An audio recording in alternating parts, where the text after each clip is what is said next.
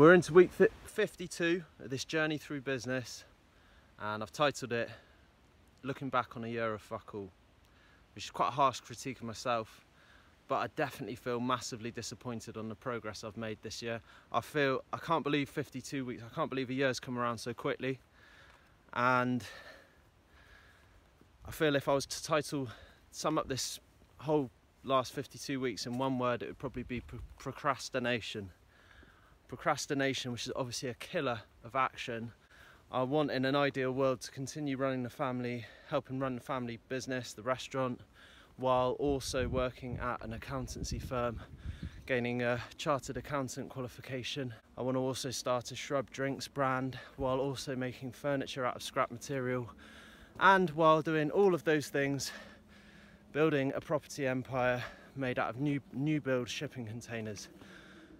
In reality, I know that I need to just choose one, or at the very most, one of those things and then another one part-time. And that's what I need to do. I read a book this year called The One Thing, and it really hit me. It was perfect time. I needed to read that book because that pretty much summed up exactly where I've been going wrong. Did a review of the book, and it says about, people got to choose one industry, then choose one business within that industry, choose one product to do and do it better than anyone else in the marketplace, choose one means of marketing it, choose one main means of selling it, and just really focus on one thing. And that's how the progress is made. And it's really difficult for me to know that although I know that that's the truth and that is the answer, it's difficult for me to say no to all the other things that I want to do. I'm hungry, I love business, I'm hungry to do the accountancy, the restaurant, the shrubs, the furniture, the property.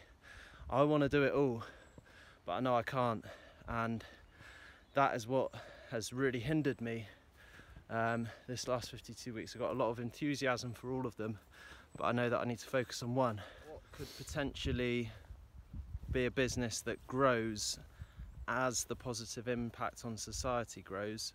So say, for example, you've got your companies like WhatsApp and Facebook increasing communication around the world, and as they get more users using this fantastic tool, their business grows. Or say you're in the fitness industry, you've got gyms or fitness apps. As more people get into their fitness and that benefits society, those businesses grow as well. Or for the obvious example with innocent smoothies, more and more people thinking about how they're going to eat healthy or drink healthy, and then as that sort of awareness grows, innocent business grows.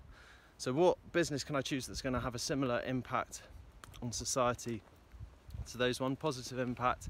And I'm looking at the shrub drinks, non-alcoholic, a fantastic alternative to alcohol, and if that persuades people to drink slightly less, I think that could only be a good thing. But I'm also looking at the scrap material, recycled furniture ideas, and I'm thinking possibly that might cause a bigger trend and have a bigger impact on the world. We've already seen the trend in food, people saying, where is this locally sourced food? Is this sustainably sourced food? Is it healthy food, etc.? Veganism, vegetarianism, all this awareness. It's only a matter of time before that also comes about with stuff like furniture and recycling to make furniture. We import a lot of our sofas, beds. People just haven't got that mentality to worry about where their furniture's come from yet, but it is going to happen. And so if I can start making that product now, maybe that's going to have a greater impact on the world than just a non-alcoholic beverage.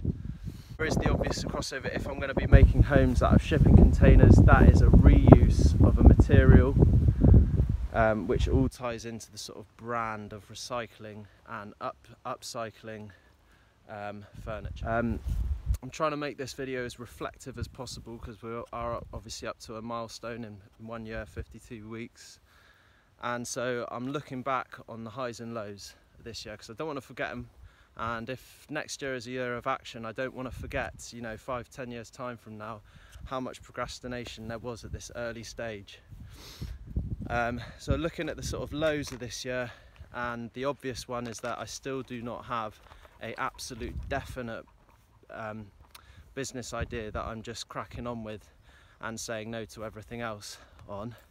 I've never had that light bulb moment or that spark of enthusiasm for a certain industry. Has never really come about for me. I've got this career in hospitality, restaurants, which I've always worked in part-time in restaurants and the catering industry. I've never had a passion for that. I've always known that that wasn't my lifelong industry, and so it's not like on this business journey you're watching me help with the family business and then completely take it over and then start a chain of restaurants. That's just not going to happen because I just don't have that passion for the catering industry. So I'm having to make a bit of a clean break into a new industry, and that might explain why it's taking me a bit more time to actually bring a product to market, be it a shrub or an item of recycled furniture. I ditched the boxing. It was one of my things I wanted to do this year, was take up boxing, and I just didn't have the motivation to keep that up once or twice a week, and so I ditched it, and I feel bad that I've given it up, but I can't have wanted it bad enough. There is the obvious other loss this year of when I wanted to buy my neighbour's property on sale with delayed completion. I think that would have been a fantastic deal, and I would have done really well off that, made a lot more money than I'm about to make off my single extension to my house. But the neighbour didn't want to go for it, and I probably didn't pitch it to him well enough, so I lost out on that. Now let's look at the highs for the year. Well, obviously I got planning permission for the extension of my property. I got my level 3 diploma AAT accountancy qualification. While I've not yet found the business idea, I am getting much closer to that single business idea which I want to run with. Probably the number one best thing that's happened to me this year would be my girlfriend and my relationship with my girlfriend.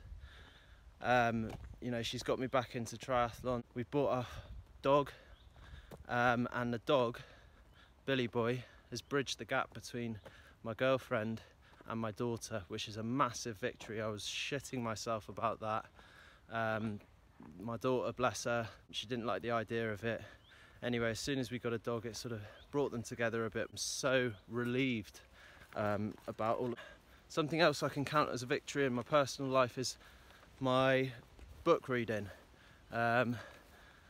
Never used to read books as a kid, didn't like them at all.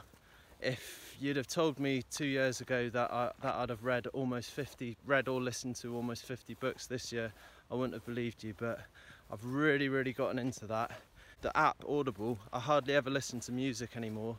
I'm always listening to my Audible app. And lastly, the other big goal that I'd say has been achieved this year, record profits at the restaurant. And I'm just so happy with that. You know, record turnover, record profits, all this doom and gloom, Jamie Oliver's restaurants going into administration, all the major chains cutting back, doom and gloom about Brexit. While all of that's going on, we've just made continued improvements, continued sales, cost cutting, and now we can enjoy record profits for my mum and dad. So what's next? What's coming up for the next 52 weeks on this journey through business? Well, the good news is that hopefully this next year, or I know definitely, will be much more of a year of action. I'm still going to take the weekly videos, but I'm going to chop them together and put them out onto YouTube or the various channels monthly as one 4-week video. I think I'll still do the occasional book review, but I'll more likely or more frequently just sort of make reference to what books I'm reading, because I want to look back at these videos and sort of remember what books are really sort of shaping my sort of thoughts and business thinking. Really, 52 weeks, 52 videos, as I said. I said at the start that I wanted to be a multi-millionaire business owner.